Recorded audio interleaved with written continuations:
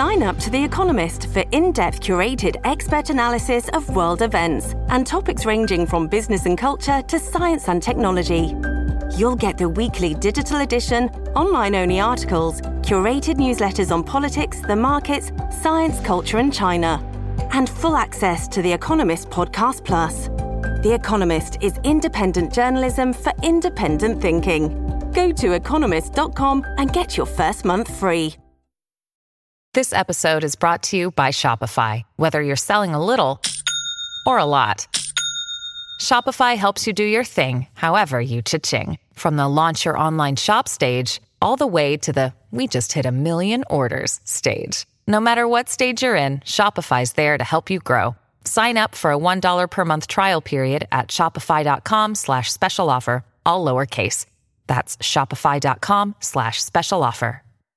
Hello, everybody. This is Marshall Poe. I'm the editor of the New Books Network. NBN listeners like to read books and buy them. So we thought we'd tell you that right now, our friends at Princeton University Press are having a remarkable site-wide sale. You can get 50% off books, including ebooks and audiobooks, with the code 50, F-I-F-T-Y, at checkout until May 31. You can save some real money on Princeton University Press books. I encourage you to go there and check it out. Welcome to the New Books Network. Hello, everyone, and welcome back to New Books in Gender Studies, a book on the New Books Network. I'm Jana Byers, your host, and I'm here today with Manon Garcia, the author of We Are Not Born Submissive, How Patriarchy Shapes Women's Lives, published this year, 2021, by Princeton University Press. The book was originally published in 2018 by Clément as On ne n'est pas soumise, on le devient, and I apologize very much for my accent.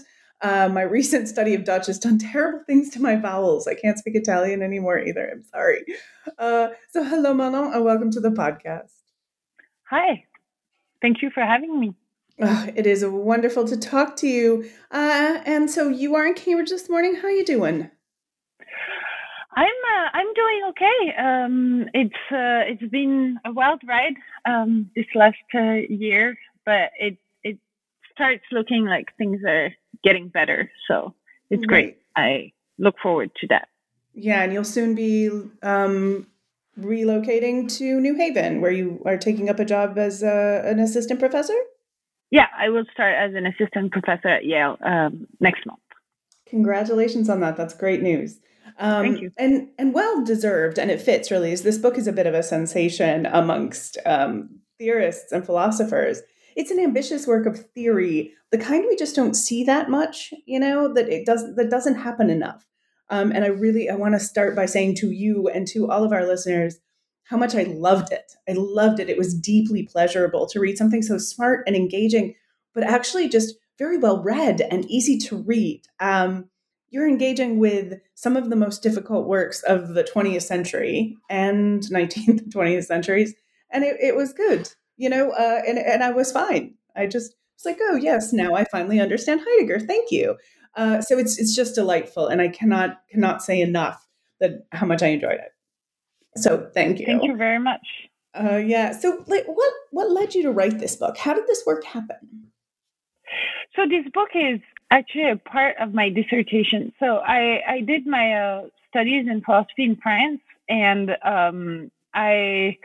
I don't know. I loved philosophy, but at the same time, I was mad at philosophy for a lot of reasons. And at some point, I thought, okay, maybe I should stop doing philosophy. But there was this question that I kept going back to, which was, why do women submit to men? And I don't know. It seems basic, but I saw it in so many instances in myself, in other people. I was very interested in my grandmother, for instance, who's a very strong woman and at the same time who's been a housewife and who's served everyone her whole life and who seems to resent it, but also takes pleasure from it. So I was very interested in trying to figure out what was going on there. And so I wrote this dissertation, and it took me years. And French dissertations are way broader than American dissertations. So my dissertations ended up being 800 pages long. And so my idea was, okay, I need to look at submission in all the possible different ways with a lot of different literatures, and so that's what I did. And I defended my dissertation in July 2017, and 3 months later, the Weinstein scandal popped up and the Me Too movement. And it was very interesting for me because I had worked on women's submission for 8 years already. And all through my dissertation, people told me that feminism was not an important topic anymore, that it was over, that maybe if I were doing more gender studies, it would be, but it seemed like I was really going against the mainstream. And suddenly the Weinstein affair happened. And in France, there had been no book in feminist philosophy written recently. And my dissertation advisor said during my defense that it was the first dissertation in feminist philosophy defended at La Sorbonne, in the history of La Sorbonne. So, which is crazy compared to what's going on in the US, but we can talk about this more. But so here I was having an expertise on a topic on which in philosophy, no one had an expertise in France. And as an important part of my dissertation, well, a whole chapter out of 8 was devoted to the philosophy of Simone de Beauvoir. And I had been thinking about how she's misperceived in France and how people don't understand that she's a philosopher and that I should someday write a book about it. And so the Me Too movement happened, and I thought, okay, like this is the perfect time to not publish my dissertation as a whole, but publish an readable version of the chapter on Beauvoir as a book to show A, what's going on with women's submission, and B, that Beauvoir is a philosopher. And so that's how it started. And of course, we can talk more about this, but I translated the French version of the book into English, and it was more of an adaptation because, of course, the norms of public discourse are very different. For instance, if you talk about Penelope in France and people read your book and you talk about Penelope waiting, everyone knows what you're talking about. Everyone with a high school degree, maybe not everyone, but it's something you can expect people to know. And so there are a lot of references like this that I had to explicate. And also, I think the writing style is a bit more different, that English readers are more used to being walked through the different steps that you take. So that's so I rewrote a bit, but yeah, that's how the book happened. Oh, wow. I'm reeling the first piece of feminist philosophy. How is that possible? So I think it's very complicated. First, I think there's serious misogyny in the philosophical world everywhere, and in France in particular. And there was a very big effort of gatekeeping. So I think very important writers like Michel Ledeuf or Sarah Kaufman were pushed away from philosophy, or were put in a situation where it was not possible for them to do their work. And so I think the reason why it was possible for me to write a PhD in feminist philosophy is because there were people before me who fought very hard for it to be possible. Among them, my dissertation advisor, Sandra Logier, and the person with whom I worked during my master's, who was Elsa Dorland.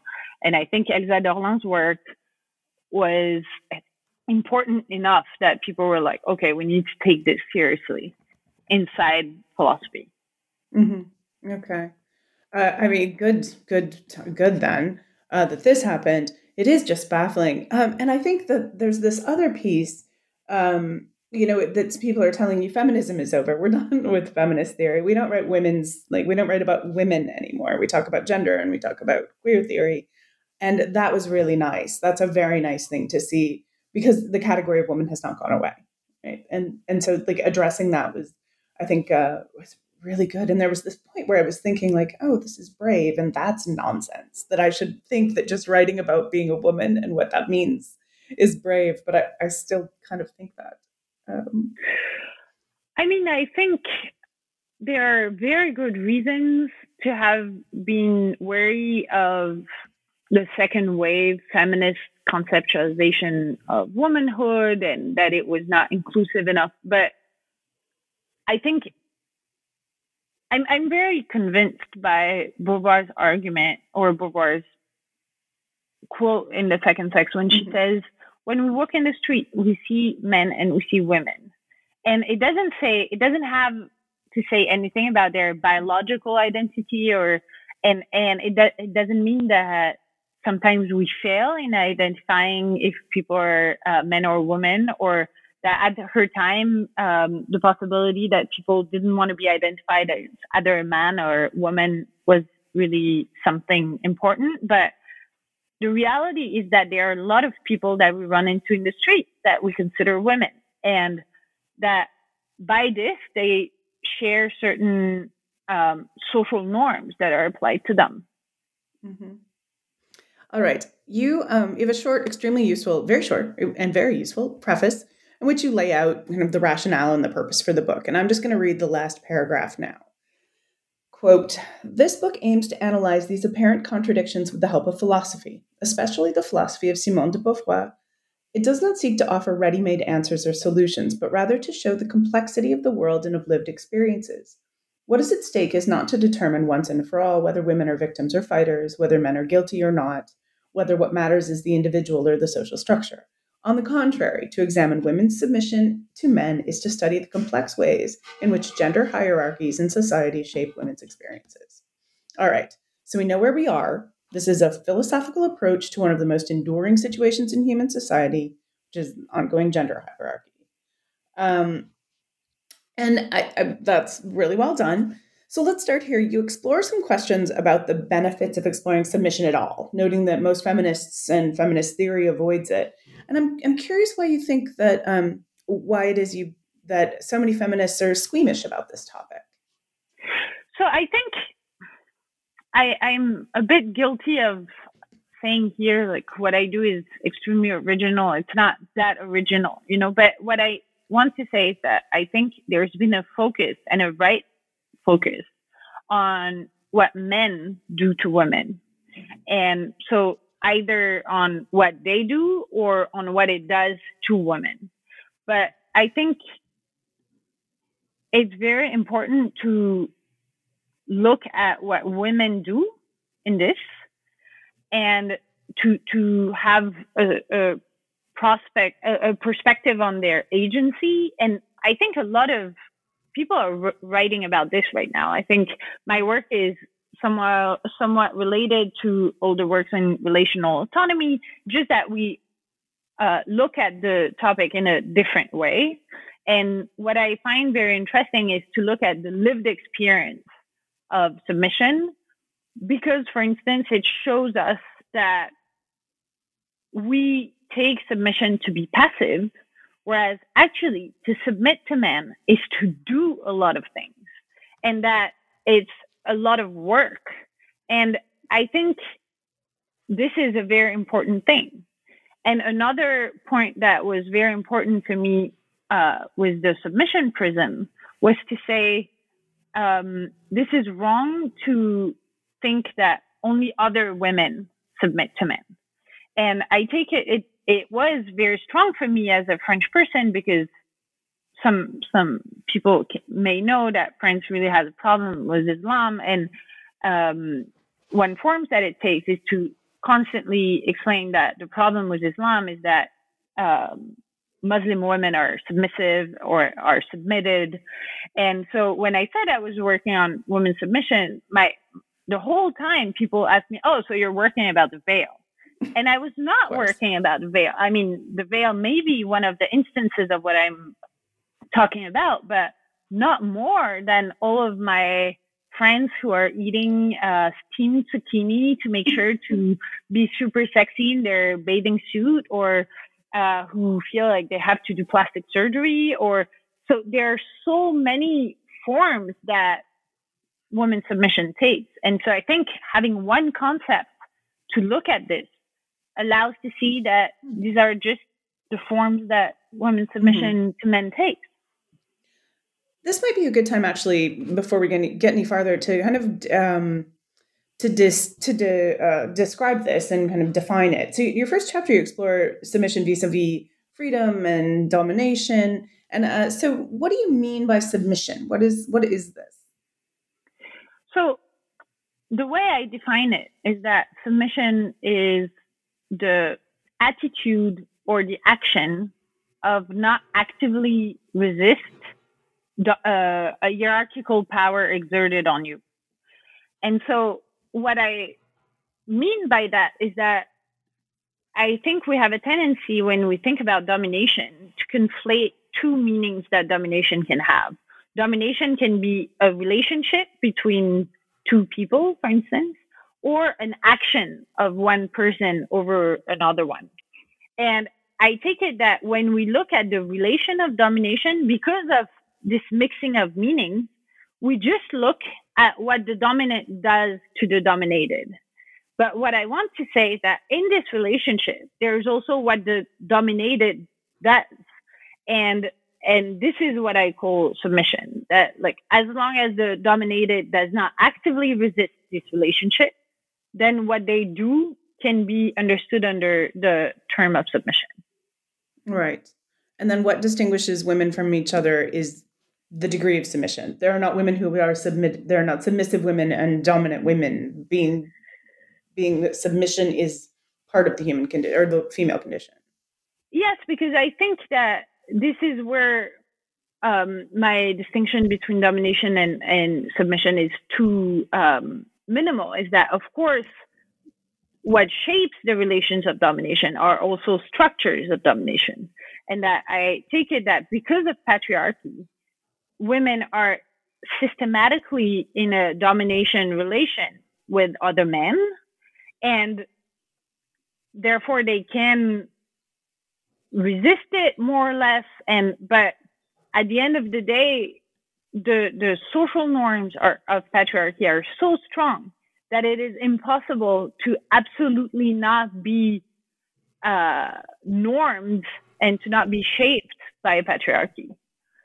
But I think that once we recognize this, then we need to account for non-moralized account of submission.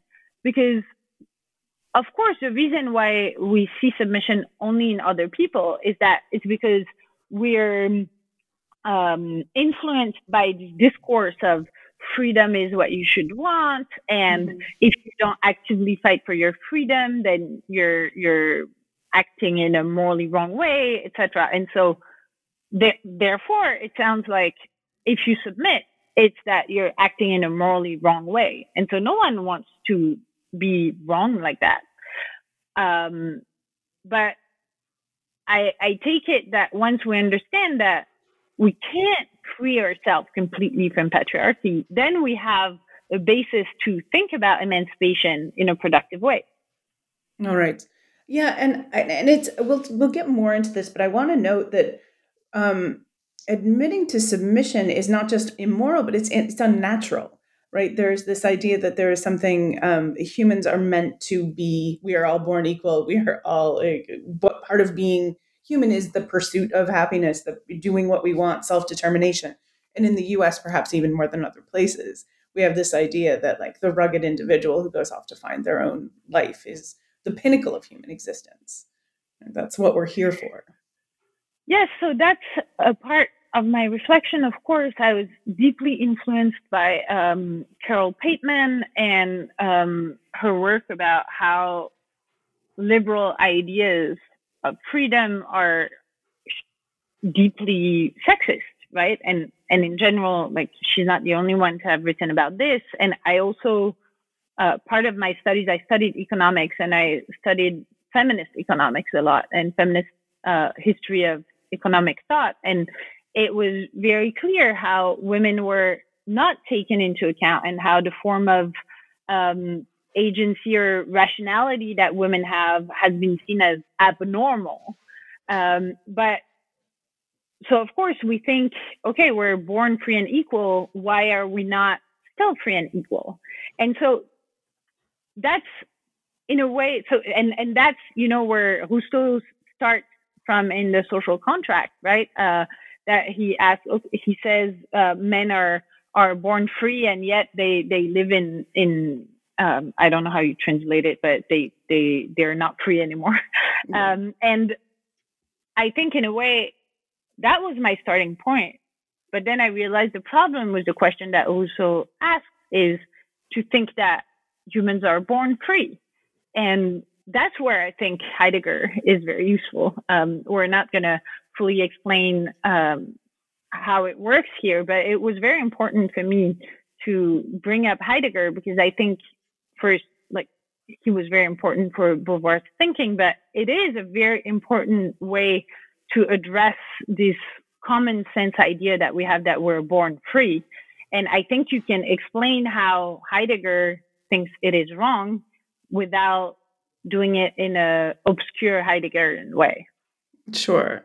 And I want to just make sure we have this point clear, that seeing submission as kind of natural in women is essential to permit the historically constant position of male domination, right? Humans are born free and equal, which makes submission immoral, as you noted. But if women choose their submission, if it's natural, if it props up in the natural agreement and the harmony of heterosexual pairings, as Rousseau would want us to believe, then it's not unjust or immoral, right? Then it's just good. Yeah, natural. So that's also a response to your question about feminists who have not talked about this much, is because, of course, when we talk about women being submissive, it looks like we're agreeing to a natural submissive condition of women. And so this argument of women's submissiveness has been used against women to say either that their subjection was natural and normal and that nothing should do against it, that it was a good state of the world, or that they were guilty of not wanting freedom. And so, and these are two different arguments, but I wanted to say, well, no, we can look at this issue without falling in either of those traps. So I don't think that women are naturally submissive, and I do not think either that they're fully morally responsible for their submission as something wrong that they would be doing. Right. Okay. So then there's this, then we look at the problem without any judgment, and we figure out what's going on. You managed to rehabilitate Catherine MacKinnon for me, which is really impressive. I've been angry at her since sometime in the 80s.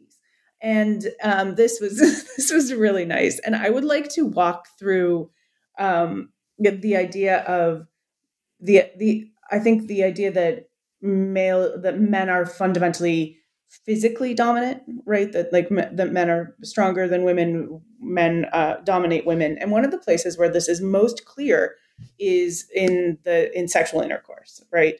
So sexual intercourse equals vaginal penetration. It begins when the penis enters the vagina. It ends when the man orgasms.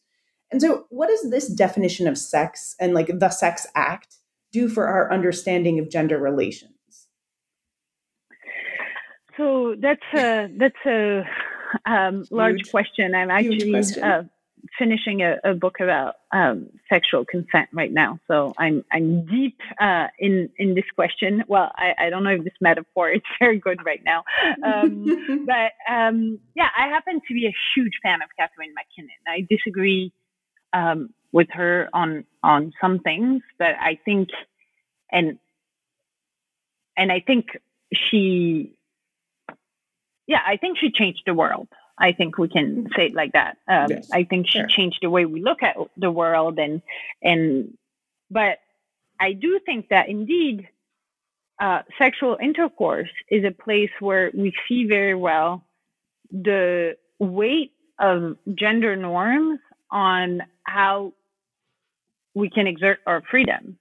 Because if we think that sexual intercourse is penetration, if we think that it starts and ends with male desire, if we think that what is sexy about it is a sort of display of violence and aggression, And if we think that a woman who's good in bed is someone who looks like she appreciates what the man is doing and moves a little bit, but not too much, right? We all have these I don't know, maybe it was stronger in France than it was in the US, but when I grew up in middle school, etc., I remember this trope of the they used to call it starfish. So how do you call it? The stars that you have inside the ocean? To say starfish. This is what you don't want to be in bed when you're a woman. Like it was called the étoile de mer all the time, to say, oh yeah, women who don't move during sex, they're really like not good in bed. But at the same time, it showed something about what women were expected to do. They were expected to receive and show appreciation, but not do much more than that, because then otherwise you're a slut, obviously. Yeah. And so I think it shows something about what is expected of women. They have to do something, but to do something that makes them look like they're doing nothing. And that such that men can exert their violence and their masculinity in a way that is very solipsistic, I think. Yeah. So dominance is at the heart of men's sexuality then, like male dominance, female appreciation. Yeah, and I think MacKinnon makes a point that is crucial, is to say we should look at sex as one of the parts of the world, but not as a distinctive part of the world. And in a way, like sex is where male domination takes a form that allows it to perpetuate itself, etc. But there are many other spheres where it's the case.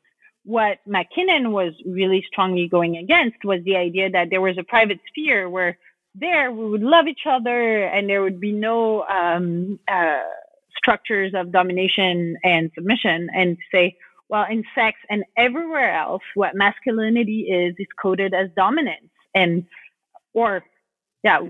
is not coded. What masculinity is dominance, and what femininity is submission.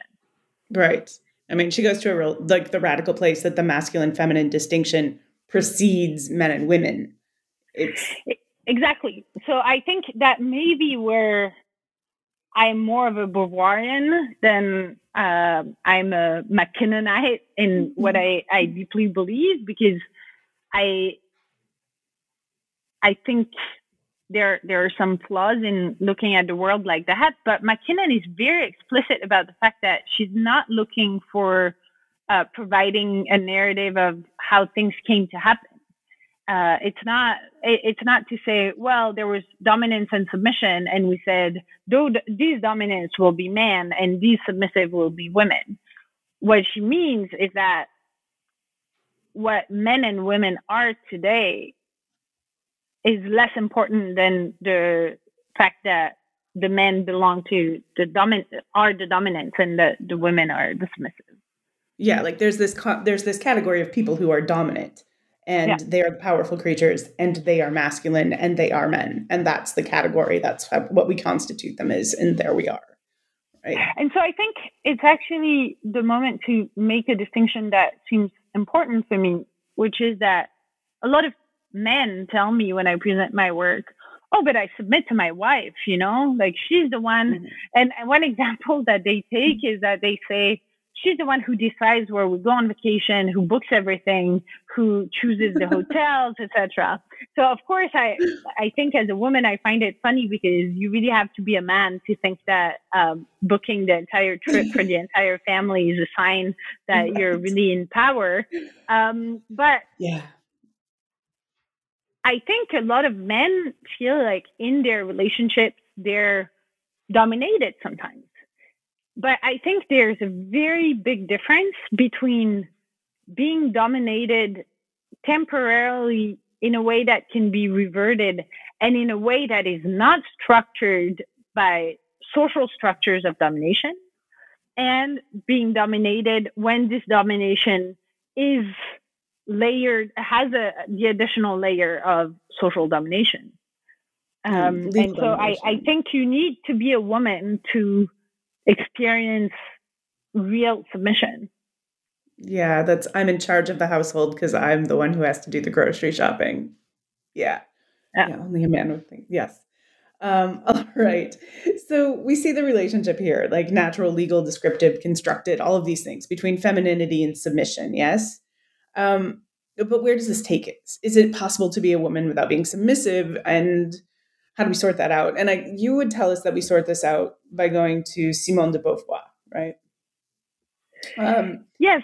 So I think, of course, I can't explain the entire argument here, but one thing that is crucial in Beauvoir is her concept of situation, right? That I explain at length in the book, where she says, we are socially situated. We have a certain place in society that shapes what we can do. It doesn't mean that it determines it, but it shapes the form that our freedom can take.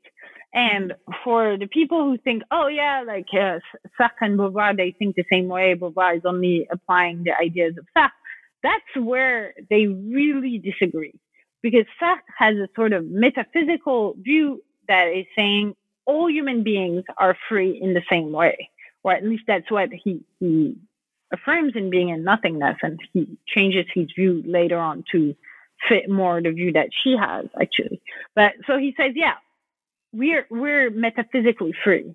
And she shows in her memoirs that they have a big fight about it, because she tells him, you can't reasonably think that a slave has the same level of freedom as you, or that a woman in a harem has the same degree of freedom as me. And so, yeah, it's an Oriental's trope. We could talk more about this. But what she does in the second sex is to say, this situation shapes our freedom in such a way that what Sartre called mauvaise foi, or bad faith, or insincerity, for people who are not familiar with this vocabulary, is not, as Sartre thought, to pretend you're not free, but it is to pretend you're not socially situated. She says, for a woman, pretending she's not a woman is a form of insincerity, and it prevents her from being authentically free. And so there's this concept of situation that is absolutely crucial to understand the lived experience of women. And then there's her concept, which is linked to this, her conception of freedom as something that you can gain, but that you don't have. So it's a possibility in a way that you have, but you have, so that's an existentialist conception of freedom, to say it's your existence that is free, and that demonstrates that is the occasion for you to be free. You're not born free. And so if you understand this, then you understand that the situation of women is to be born in such a way that the destiny that is prepared for them is submission. Then you can live in a way where you fight this destiny, and where there is a possibility of a certain degree of emancipation. And I mean, Beauvoir is a very good example of the emancipation she's calling for. But when you're born in a certain situation with a certain destiny, there's only so much you can do. And I think that's very important, because it shows that we can have some individual searches for freedom, but at the end of the day, real freedom can only be made possible by social and institutional changes. Sure. Yeah. And this is, I mean, anthropologists talk about the flexible cage of culture here, that, and Simone de Beauvoir talks about it in a different and a very personal way as well, because so much of her philosophy reads as autobiography. It's interesting that anyway, but I want to just talk for a second. I want to step back and talk about your relationship with Simone de Beauvoir, because she has fallen out of fashion in a way that is interesting in itself, right? And I think tells us something about modern feminism. But you clearly, you also rehabilitate her, and you really use her work. And I want to know, when, like, how long? What's up with you and her? Like, when did you first meet her? Where were you? How did you start reading her? So it's actually very interesting. I read the first volume of her memoirs because it was assigned to me at school when I was 13, I think. And I loved that book. It's so fantastic, and I really wish all 13-year-olds, especially girls, could read this because it is very enthusiastic about the world, and it's a narrative of discovery and freedom, and I really loved it. And I think I may have reread it when I was in high school, but then that's all I read of her. And I remember one summer when I was 18, I tried to read the second sex, and I probably read the introduction. I had almost done no philosophy at this time, or very little, and I read the introduction and maybe the biology chapter, and I was like, what is going on? It's interesting, but it's so long and I don't really understand where it's going. And so I stopped. And then what happened is that I started doing philosophy, and I discovered feminist philosophy from the US. And I thought, through Elsa Dorland mostly, that I was mentioning earlier. And so I thought, oh, okay, like I want to work at a sort of convergence of Carol Pateman and Rousseau, and look at contemporary American feminists. And then I went to this talk by this woman called Nancy Bauer, and I knew that she was a badass feminist and feminist philosopher, and she was talking about Beauvoir, and I thought, wow, shit, it looks like Beauvoir talked exactly about what I'm interested in, but in a way better way. So A, how did I not read The Second Sex so far? And B, maybe what I wanted to do has been done. And so I read The Second Sex, and I had a moment of deep despair, because I thought, okay, like a lot of the things I wanted to say are here already, but I realized it was not exactly true, and at least not the way she was perceived. And so I decided to try to go work with Nancy Bauer. And so that's how I ended up going to the US in the first place, is because I thought, okay, I want to work on Beauvoir, and there is not one person doing philosophy and knowing Beauvoir in France. So I have to cross the ocean to go work on Beauvoir. So I think it's very interesting in terms of history of ideas. Mm-hmm. And so that's how I started. And then I read everything she's ever written. And I think it is so interesting, the reception of Simone de Beauvoir, because it's really all the possible ways in which women's work can be not received, or can be despised, or can be, it's so interesting. I really recommend reading the biography written by Kate Kirkpatrick that came out last year or 2 years ago, called Becoming Beauvoir, because it really explains how she was constantly confronted to like a misogyny in the reception.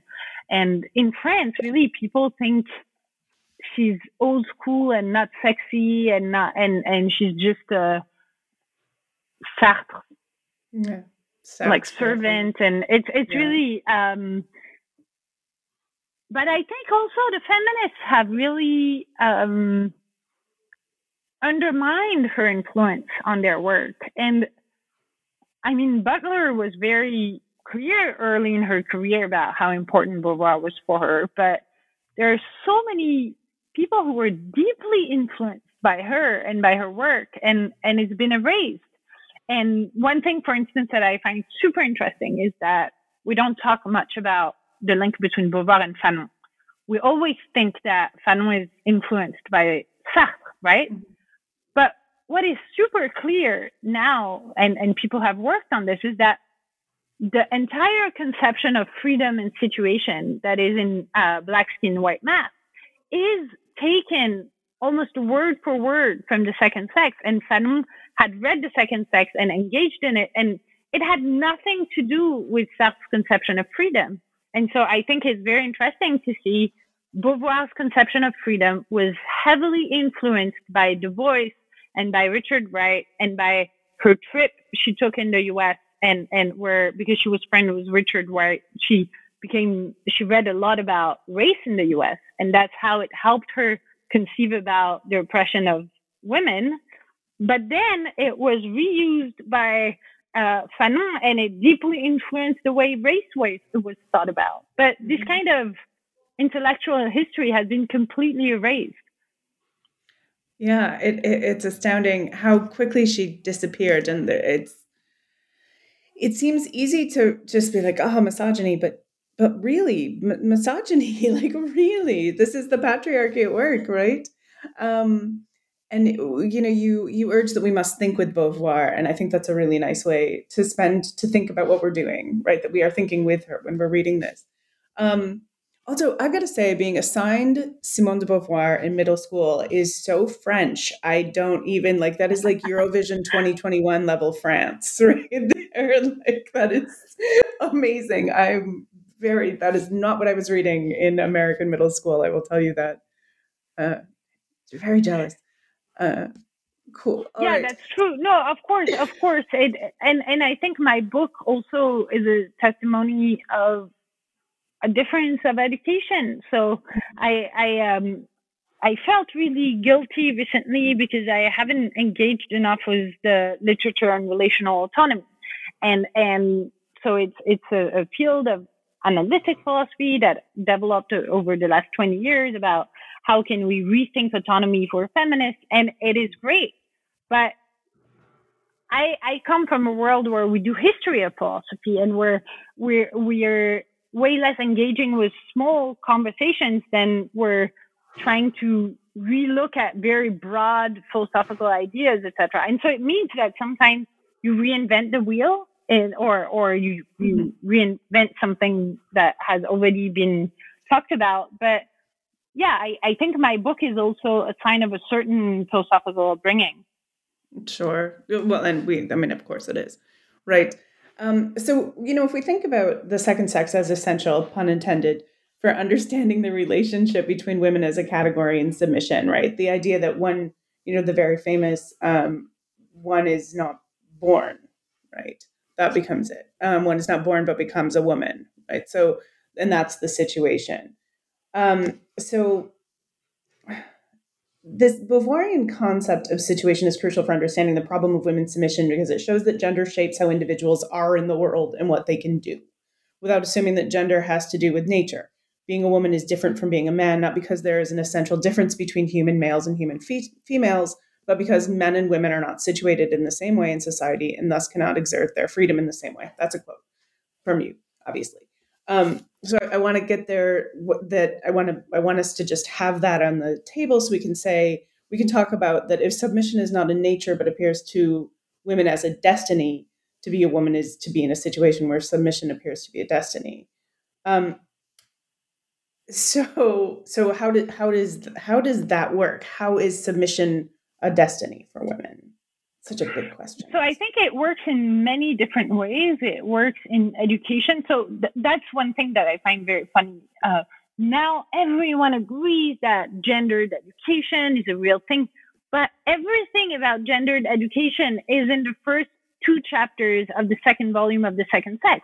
She explained all of this already. She showed how it works and what kinds of toys and what kinds of activities. Like, it's in 1949, and everything was there already. So that shows her modernity. But so yes, there's a part of it that is through education, and that we treat girls in a certain way. We tell them to not hurt themselves. We tell them to be quiet. We read them stories about Prince Charming, and we and there are all these.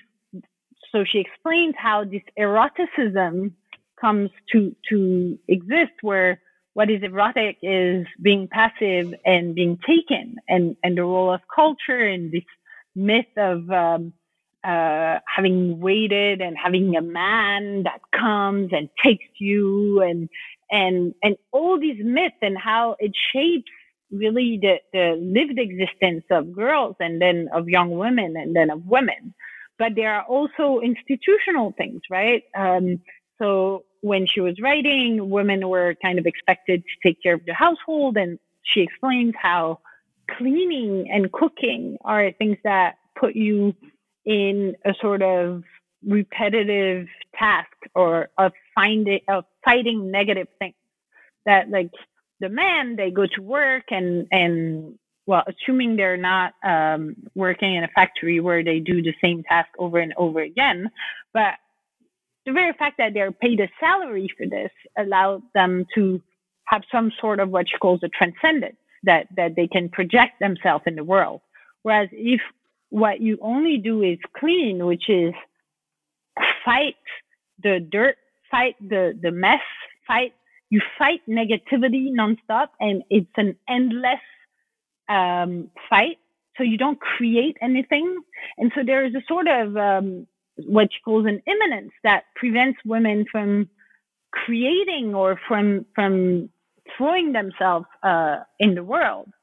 And so institutions, economic status, upbringing, books, psychology, all of this work together to tell women that what they should do is be nice, is love a man that will give meaning to their lives. So we can talk more about love, but I think that's a very important part of women's submission, and that they're a sort of second degree people in the sense that what gives meaning to them is external to them.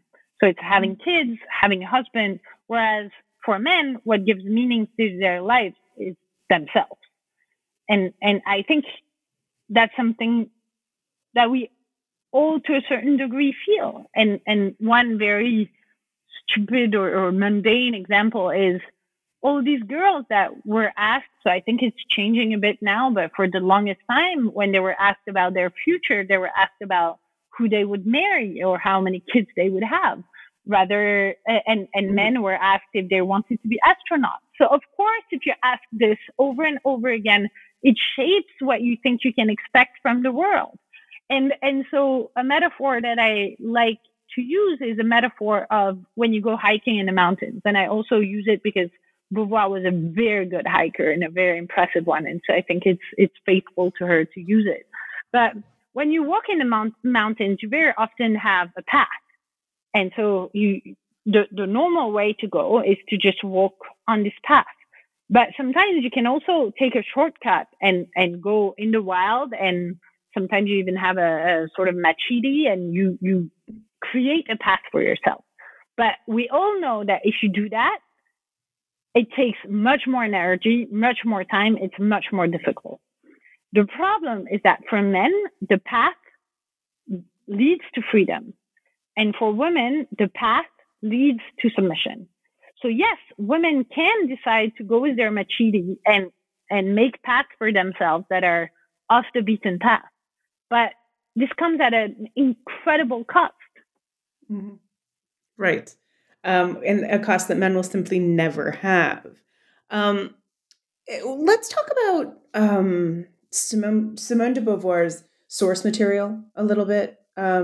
Because she does this work that no one else is doing at this point. And part of it is because of who she talks to, right? And I would like to know, like, how does she get to her points? Like, and why is that useful? Right?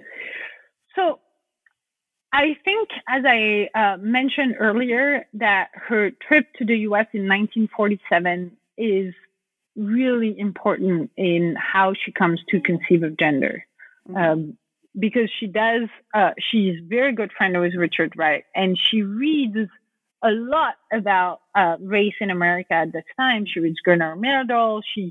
I suspect that she reads Du Bois, and so there's a lot of influence. And I think like the theory of the veil in Du Bois is very important to understand some of the things that she argues in the second sex. So I think this is very important.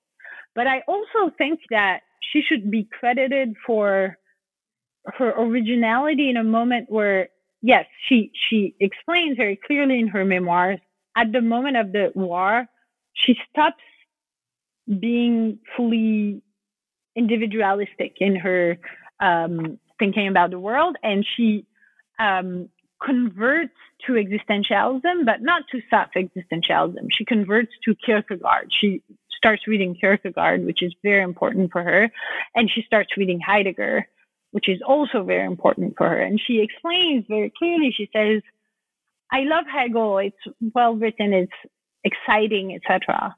But because of the war, I see that I am in a world with others and that it counts. And she had spent in the 30s, she had read Rosa Luxemburg, she had read Marx, she had read Engels. And this deeply influenced her. And it's very interesting to see. She explains that the difference between Sartre and her is that she reads everything she finds in philosophy and he thinks he already knows. And or that at least like it's not important for his ideas. So he's very curious about the literature and the films, etc. But about philosophy, he only reads what goes in his direction. And she's much more like reading different things. And she says, it's very interesting. She says in her memoirs, that's why I'm not a philosopher. And that's why I'm just someone, I'm just a good philosophy teacher because I can read very different things and explain what they think. And Sartre, he's a real philosopher. And so he's not interested in what other people think. And so I think this is also a very important gendered way of thinking about philosophy. But yes, I think she managed to make the phenomenology tradition talk with the Marxist tradition. And in a way that has been overlooked for a very long time. And I think I'm not paying my respect enough, but there are very important women that preceded me. Like there's Nancy Bauer, but also Sonia Crooks had a very tremendous importance in showing the political dimension of Beauvoir's thoughts. And it's precisely because she articulates existentialism, phenomenology, and Marxism she appropriates these three traditions and proposes something that makes sense of the world. Sure. I think also it's important to note that she talks to a lot of women, that she comes at it from this very autobiographical position, and she talks about the lived experience of women. So, yes, of course. And she talks of women also that are not from her social class. And so that's what I think, that's where I think she was a bit hastily portrayed when she was seen as like this second-wave feminist that is a bourgeois and just talked about Saint-Germain-des-Prés. And it's not true. She was teaching for women who didn't know how to read in Belleville during the 30s, and she's very engaged with talking to prostitutes and talking to as many women as she can. And so she has this sort of very encyclopedic way of looking at the world. She thinks, I need to talk to everyone and to read every book. And at the time, it's not completely crazy to still have this fantasy. And so she goes to the National Library in France, and she decided to read everything that's been written about women. And at the time, there were so little that had been written about women in different fields that she could really read everything that had been written about women that was at the National Library. So she tried to talk to as many women as possible and to read as many things as possible. So of course, she still has huge biases, but there's a sort of encyclopedic desire to say something about womanhood. And I think, of course, like Catherine Gines pointed that there's a problem in her distinction between women and blacks, because it sounds like there can't be black women, and that's also what happens when she distinguishes between women and workers. It sounds like women can't be workers, and so yes, there's a problem in her intersectionality. However, I think it's so interesting that all around the world, the reason why this book was such a bestseller is that you see it in her correspondence. Women in Indonesia, in Southern Africa, in Chile, in Brazil, in Japan, felt like she was talking to exactly what they were going through. And I was very surprised. I taught the second sex at University of Chicago 2 years ago. And I didn't expect that my female students would be so moved by it. They really, all of them, they told me, it feels like she's been in my head my whole life. And there are overachieving American girls who were told that they can do whatever they want, and that's how they end up being undergrads at U Chicago, and they had very different racial upbringings, etc. All of them said, I feel like she's been in my head my whole life. Yeah, I remember that exact feeling. Oh, I felt sane. It was really wonderful. So, you used, like, you think with Simone here, and getting us to this position where we see, where you argued that submission is a result of women's alienation, right? Yeah. Can you talk about that? How is that? So alienation means literally in Latin, like being made other. And that's a very important part of how Beauvoir thinks about what we now call gender. And so she thinks that men have the power to define women in a way that is good for them, for men. And that the way they do that is that the problem of men is that they want women to recognize them and love them without having to reciprocate this recognition and this love. And that because if they're friends with other men, then they have to be on an equal footing. And so she explains that women are, through myth and through culture, and are defined as the other with a capital O, such that you're still a human, but you're a sort of inferior human that is high enough, like enough of a human to give recognition to the man, so that when they say, like, you're great, you're amazing, I love you, it makes them feel good, but that they're not competition.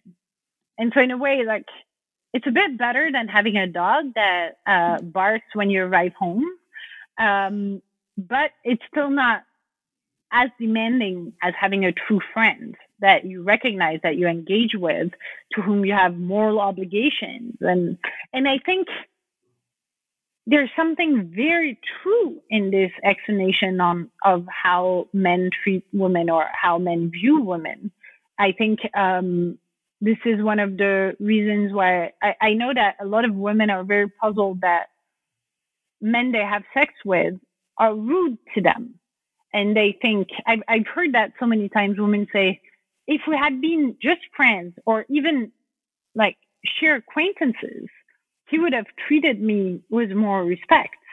And I think the reason why a lot of men feel like they don't have to be polite to women is that they don't see women as on exactly the same footing as them. And so, of course, it's changing slowly. And I'm sure that having a female vice president symbolically changes a lot of things. But there's still something about the fact that women are other, that the real competition, for instance, is with other men, is not with normal women. No, and women then become the capital O other, right? And exist to kind of provide and prop up. So what's the relationship there with sexual objectification? Yes, so one part of being the other, one function that men want women to perform is to bring them sexual satisfaction.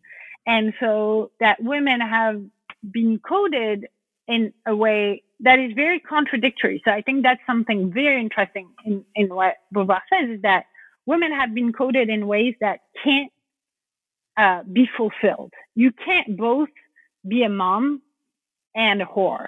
Like you can't do both. But men conceive of women as the figure of the mom and the figure of the whore, and the figure of sexual availability, but at the same time, they need to feel like having seduced a woman is an act that shows how good a man you are. So women cannot be willing to have sex, because otherwise, where's your bravery in managing to have sex with women? So there is a sexual objectification. Women are seen as what you want to fuck, to take McKinnon's expression where she says like man fucks woman. That's how men represent women to themselves. But at the same time, and I think it's very interesting, she shows that this is so disappointing for men, because then if the woman says yes, or if the woman lets them have sex with them, then the object of their desire disappears. And it means that, so there's something deeply disappointing in male sexuality through this construction of women as an other. And I think that's probably one of the biggest reason why men should be allies with women, is that they would have much better sex and much better, even effective lives if they were in exchange as equals. All right. Yeah, that would be wonderful, wouldn't it? But it's almost not possible when we see, or it certainly isn't possible right now, submission is a result of women's alienation, which occurs through their objectification, which is a sexual objectification, which is a thing you become aware of as a woman, right? And I think, I have another quote from you. Becoming a woman is discovering that our own body belongs to men's gaze even before it's fully ours, right? So you have this position where women are aware of their objectification, but then contribute to it, right? Yes, and I think that's where there is really alienation, is that the problem is that if your body is first seen by men before being yours, if you're like catcalled in the street before you can even start being horny or having sexual fantasies, etc., then of course your relationship to your own body is very weird. And then you don't know when you engage in love or sexual relationships with men, you can wonder, do they like me or do they like this body? Or who am I? Like, am I? And so, of course, we are and we have a body, and Beauvoir is very clear about this. But the problem is that our relationship with our own body is mediated by the fact that it belongs to men before belonging to us. And that systematically, you don't know if you work on your body, like, are you becoming thin and are you putting makeup, etc., because you like your body that way, or because you like the way it's looked at? And I think for the American listeners, especially, like, there was a big drama around an ad by Peloton last year. So Peloton is this new bike to exercise at home that became so popular during the pandemic. And the ad was a woman who was saying that her husband got her Peloton, and a lot of feminists said, oh, it's horrifying because it shows that the man is forcing her to work out. And I have friends who actually own Pelotons who say, no, but I'm really working out for myself. Like, it's so wrong to say that showing a woman who works out is saying that she works out for the man. But the problem is, how do we know?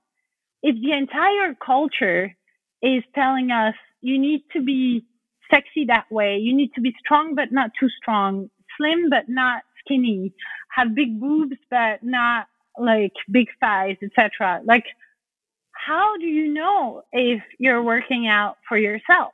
So I'm saying, in saying this, I'm saying we can't. It's too easy to tell women who work out and who think they do it for themselves, oh, you're in false consciousness. You don't realize that it's patriarchy that make you do so. But at the same time, it is very likely that it is patriarchy that makes you do so. Well, and both of these things can exist. You can be working out. Yeah. You can think that you're working out for yourself, but you're also well aware, or maybe even not aware, that what you're doing has to do with having internalized these body standards that are ludicrous, which are only being made worse by pornography, obviously. And the like ready access to pornography and unattainable bodies and unattainable and unenjoyable sex acts. I mean, obviously, right? And I think about the porn, I think there's one stat that is that I should find the source of again. But I read that something like 20% of women actresses in mainstream porn use some sort of local anesthesia for the shooting. And I think this is something that should be talked about more because, yes, this is impossible for it to work without a tremendous amount of pain on the woman's side. Yeah, oh, sure. Yeah. And drugs and cuts. There are like people who work on porn sites to make it look as if this is possible when of course it is not. That is a different book. So, there's then this question, the question of how women contribute are women contributing to their own submission? I think we probably have talked about that enough and we're running out of time. So I've got, your conclusion is titled, What Now? And so that is my penultimate question for you. What now? So I think there is an emancipatory effect of just having the concept of submission because it allows you to look at yourself in a way that shows you what you do and how you participate into patriarchy. But this is of course limited because and has negative effects because it can just have the result of making you feel guilty that you can't fight patriarchy more and that you're just a victim of patriarchy and what can you do with that? So I think we need institutional changes and we need social changes. We need much more policies that are favoring gender equality, that are putting into questions the norms of motherhood, the norms of sexuality. So right now I'm writing this book on sexual consent because precisely I think sexuality is a place where things need to be done. And I think one thing that needs to be done is to change the way we conceive of sexuality in general. And instead of thinking this is something where we give permissions beforehand and then it's a sort of black box that is private, say no, like what sexuality is that it's a form of communication and a form of conversation. And we just converse on another level than the normal conversations we have with each other. And so we need to think of sex as a conversation that has rules of how the conversation can work and what makes this conversation moral. And one of them is respect. And so we need to build respect into our sexuality script. So that's one of the things that I think need to be changed. And so it's not enough. I mean, I'm all for the only yes means yes view of consent, but this is not enough. Women, and especially because since women are taught submission, they are taught to say yes even when they're not sure, and to say yes to please the man, or to say yes because they think they can't say no, they will look like a frigid bitch. And so like it's only through a real conversation that we will manage to reach a level of equality in sexual encounters and hopefully of pleasure. And I think that actually this conversation leads into my next question, my ultimate question, which is also what's next, but in the other way. Like what are you working on? It's been 3 years since this book was published in France. So you've had 3 years, a couple, and obviously you've also been busy in other aspects of your life in those 3 years. But what are you working on? What are we going to see next from you? So actually, it's been 3 years, but not really, because as I said, I did the translation of the book and I kind of rewrote it in a certain extent. So I've been working on that more. I'm working on different papers on submission and how submission is a form of rationality, because I think it's important to frame it like this. But yeah, I've been writing this book on sex and consent, and I think in the English-speaking world, a lot of work has been done on this. In the French-speaking world, way less. And I'm trying to think about a new sexual politics. Like what, after Kate Millett, I don't know, like 60 years after Kate Millett, what is sexual politics today? And do people have, how do we deal with men's entitlement to sex? How do we deal with these norms of submission in sexuality? And what should be done on a moral level, on a political level, and on a legal level? Sure. Excellent.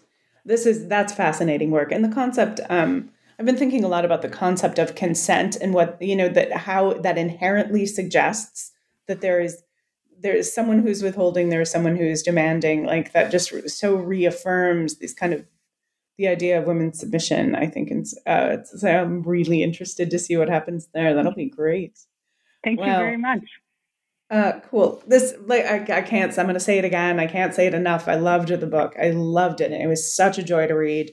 And there'll be things that I continue to read. It helped already in my own thinking.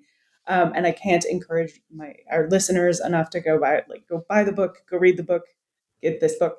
And I really, really did want to pull this in in 45 minutes, but it's been 70, and I'm sorry about taking so much of your time, of your very limited childcare time. But thanks so much for talking to me.